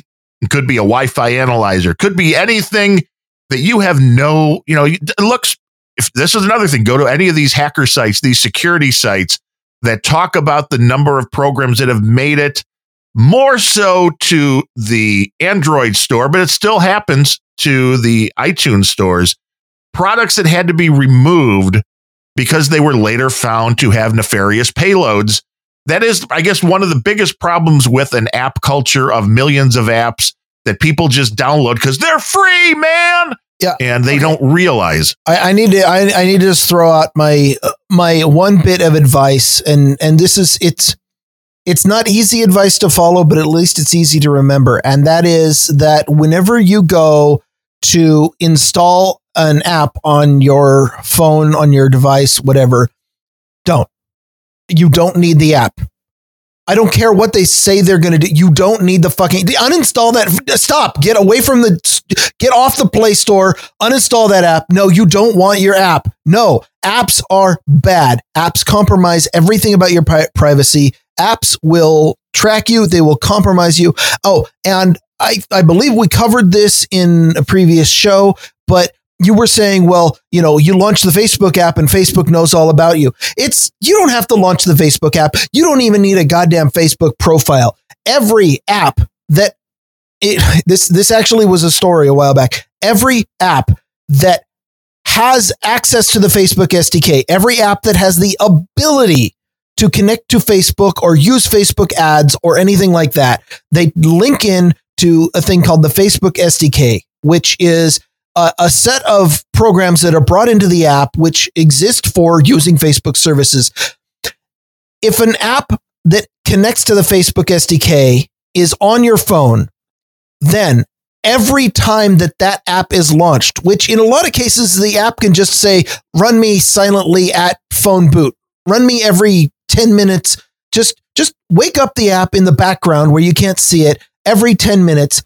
And then the app will launch, and maybe it's actually designed to pull your garage door to see if it's open, which is a very convenient thing. I mean, you never know. Back in the 80s and 90s, garage doors were opening themselves randomly all over the world. So this really solves a solid problem that you need to know that your fucking garage door is not opening by itself. So you've got an app that every fucking 10 minutes, it wakes up and does that. But this app also has a convenient option that allows, if you have your Facebook account, then every time your garage door opens on its own, it will go and post to Facebook that, hey, my garage door open, and if anybody happens to be in the neighborhood, could you close it? And also, I'd really appreciate if you don't steal stuff out of my garage. And okay, it does that. But now the fact that the app has the ability to connect to Facebook means that even if you don't log into Facebook, even if you don't even have a Facebook account, every time that app wakes up, every 10 minutes, it is sending information to Facebook. You don't have any control over that.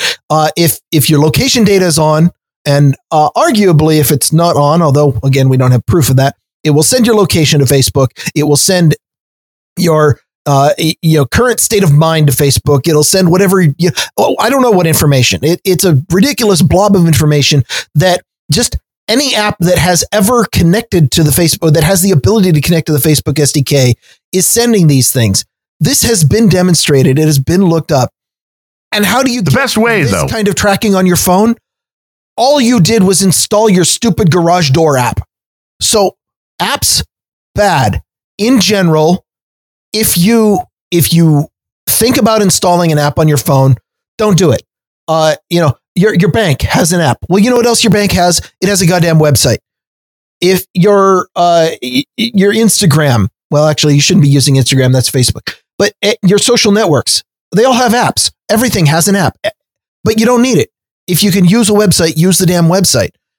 If you buy a juice machine that only functions with an app, then, well, first of all, what the fuck? Go take that juice machine out and hit it with a sledgehammer. That's probably more useful than using it as a juice machine. But I'm just saying, every time that you install an app on your phone, you are compromising your security. Well, you can go to grumpyoldbens.com right now for our latest app, which is available on Android, iTunes, and Windows Phone. You once asked me and said, do you know how to make apps? Yeah. Well, would you ever consider making a Grumpy Old Bens app? No. Well, I suggested that when the app was open, it was just you berating them for installing the app. I think that would have been genius. That's pretty good. What are you doing? Why did you install this? Didn't you listen to the show? The last piece of advice. Your social score is lowered. We're hitting the end of this, and I need to get through my notes. I hate it when I have notes left that we didn't talk about, especially after 2 hours.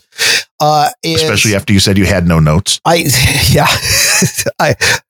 a notorious liar. You know that, right?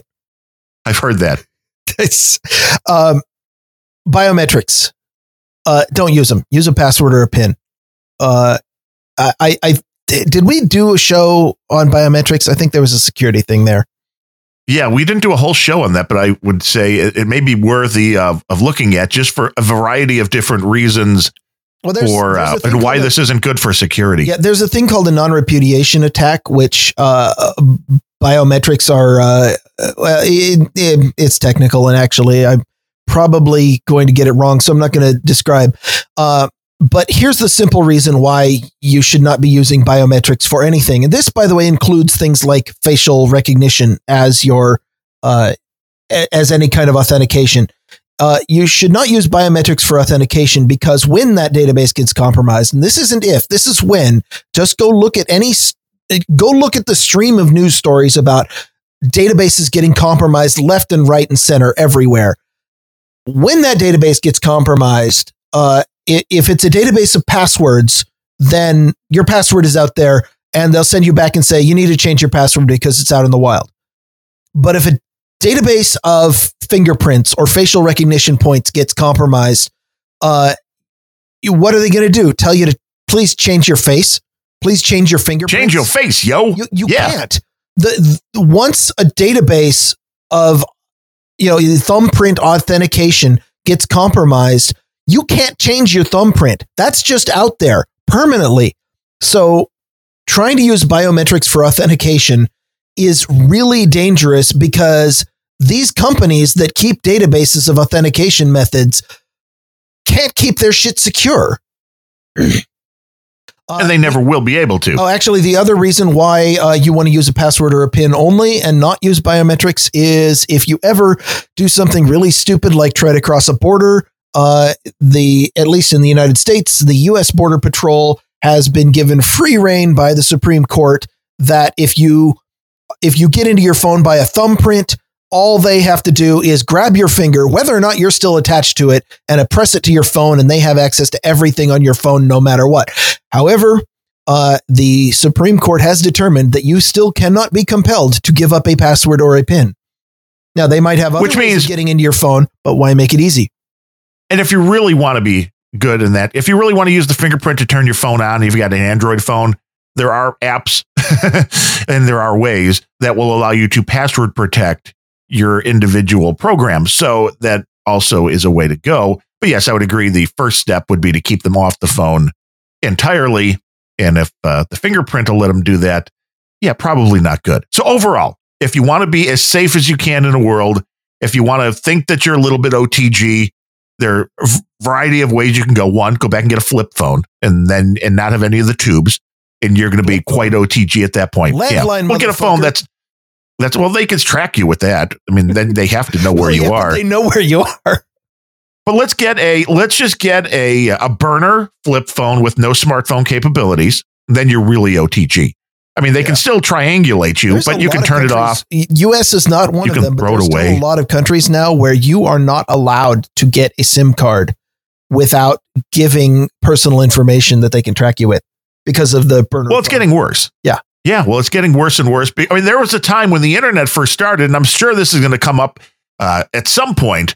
To even get on the internet, they wanted like a government login. That if you don't have like your driver's license, you would need something to prove who you were before you even were able to access the internet, and just wait for that kind of craziness. Still trying to do that. Yeah. But so besides that, that's how you can do it with the phones. You can go the Adam Curry route and have a little bit of smartphone ability with, if you can get something like an iPhone 5 and add the software to it that blocks all of their usual tracking stuff. I mean, so there are ways to get slightly on the grid. You can go the Sir Bemrose route and alienate everybody who would ever want to call you, so that there's really nobody you need to talk to, and then you don't have to carry a device. That's true, too. At home, I would suggest still a VPN of one sort or another, and be aware of all the devices that you have that are talking to the cloud. Usually it's pretty easy right now because you have to give them your Wi-Fi password. Again, set up a secondary router that's only on a VPN that doesn't touch the rest of your network. But there are actually devices coming out now, which is, they talked about it in the SIM jacker thing. There are some devices that have SIM cards in them that will talk to the cell network, and people have no idea that is sending out information. So it's getting very, very hard. Did we do the to be off the grid episode, or did we just talk about it? We've talked about it. We haven't actually done one. So I guess that's also on the list. There's some really good information. I actually wrote up notes for an episode we haven't done yet. Wow. So that is going to be a good one. Of things. So yeah, that's what you can do. I don't have any Wi-Fi connected light bulbs in my house.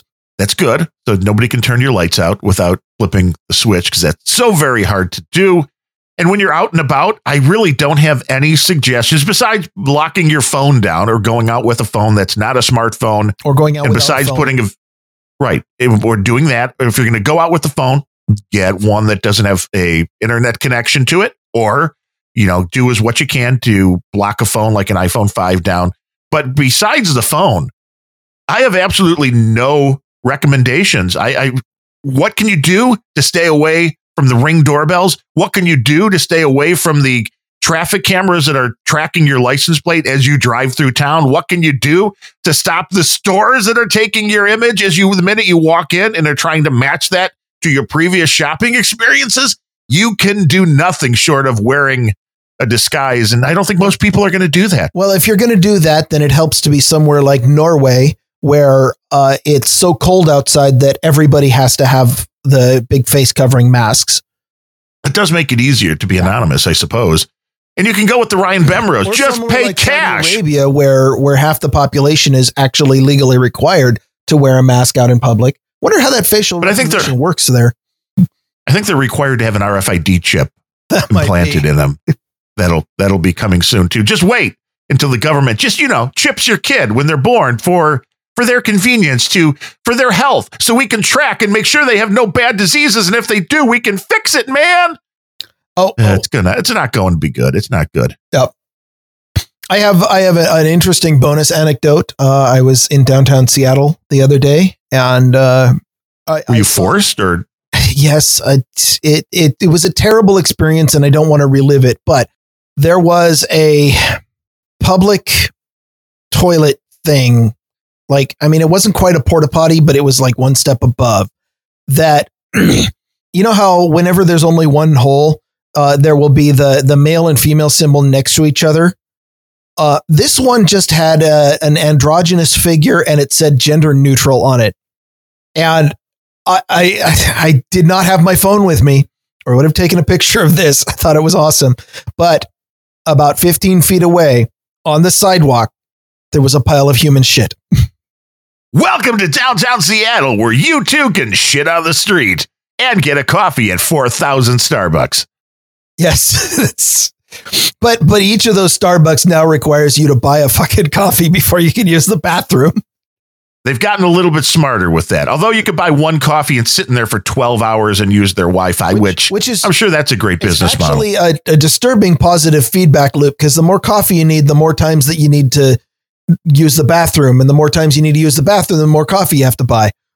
And they will give you free refills of just normal coffee. So you could just sit in there, buy one cup of coffee, and go to town. That's a little pro tip to annoy everybody at Starbucks or maybe they want you to. I will never understand their business model. And even better than that bathroom thing, I did see a bar was taking some crap for changing the signs on their male and female doors. Yes. Instead of having it written, man, woman, and however these bathrooms normally do, or like you said, the usual symbols that you see on one door, they had a picture of Bruce Jenner, on the other, Caitlyn Jenner. Oh my God. I thought that was genius. That was genius. Awesome. Those are the kind of people I like. Yeah, those are the kind of people, laugh. They get it.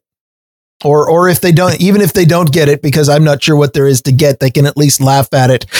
And that is a valuable skill in today's society. The ability to laugh especially at the retardation, because it's either that or you have to rant like Sir Bemrose. Yeah, and if you want to sit down and think about your privacy and going off the grid and how easy it is to do that, you almost have to laugh at that too, because a majority of the people are never going to do it, never going to take a step, never going to even, at least if you know about this now, you're way further ahead than most people who have no idea. Their phones are spying on them nonstop. Their grocery stores are spying on them. Every place you go in is spying and taking data, making you the data. And for God's sake, don't use a free VPN. But you're way further ahead just knowing this stuff is going on to try to make a little changes that you can do than the people who just keep loading up their phones with all the apps, the Facebooks, the Instagrams, the Twitters, all the games and the free VPNs and everything that's promising them free everything in life eternal. And I have no illusion that two ranty assholes on the internet are going to change anybody's opinion. But if you go ahead and listen to this, hopefully, best case scenario, you're at least going to have a better idea of what risks are being taken and what is happening to you when you do basically what you're sacrificing for the benefit of all that convenience. And if it makes you at least think about it for a moment, then I think we've provided some value to your time out on the street. And that's all we can do. All we're hoping to do here is just scare the hell out of you just a little bit and make you think twice before downloading that Facebook app. Or if you haven't done so yet, delete that Facebook app. Because I think a lot of people install these apps as well and then never look at them again. Do a little bit of housekeeping on your phone right now. You'll feel better. Look at all of the apps that you downloaded that you no longer use and realize every one of them might be sending your data back to the mothership. Delete the ones you're not using and really question if you need the ones that are on there as it is. Any other words of wisdom? Buy high. Sell low, no, buy high. You're backwards, I think. Or is that just how you've lived your life and it's worked? or maybe I'm suggesting that playing the stock market requires you to be on drugs. I don't judge.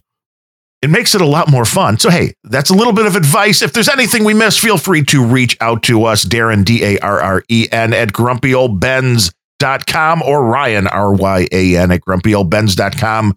We love the feedback. We love hearing from you. And we appreciate you listening to Grumpy Old Bens, the grumpiest podcast on the No Agenda stream. So until next time, I am Darren O'Neill coming to you live from a bunker deep in the heart of Middle America, just outside of Chirac, where I may not be off the grid, but I ain't in the Matrix either, man.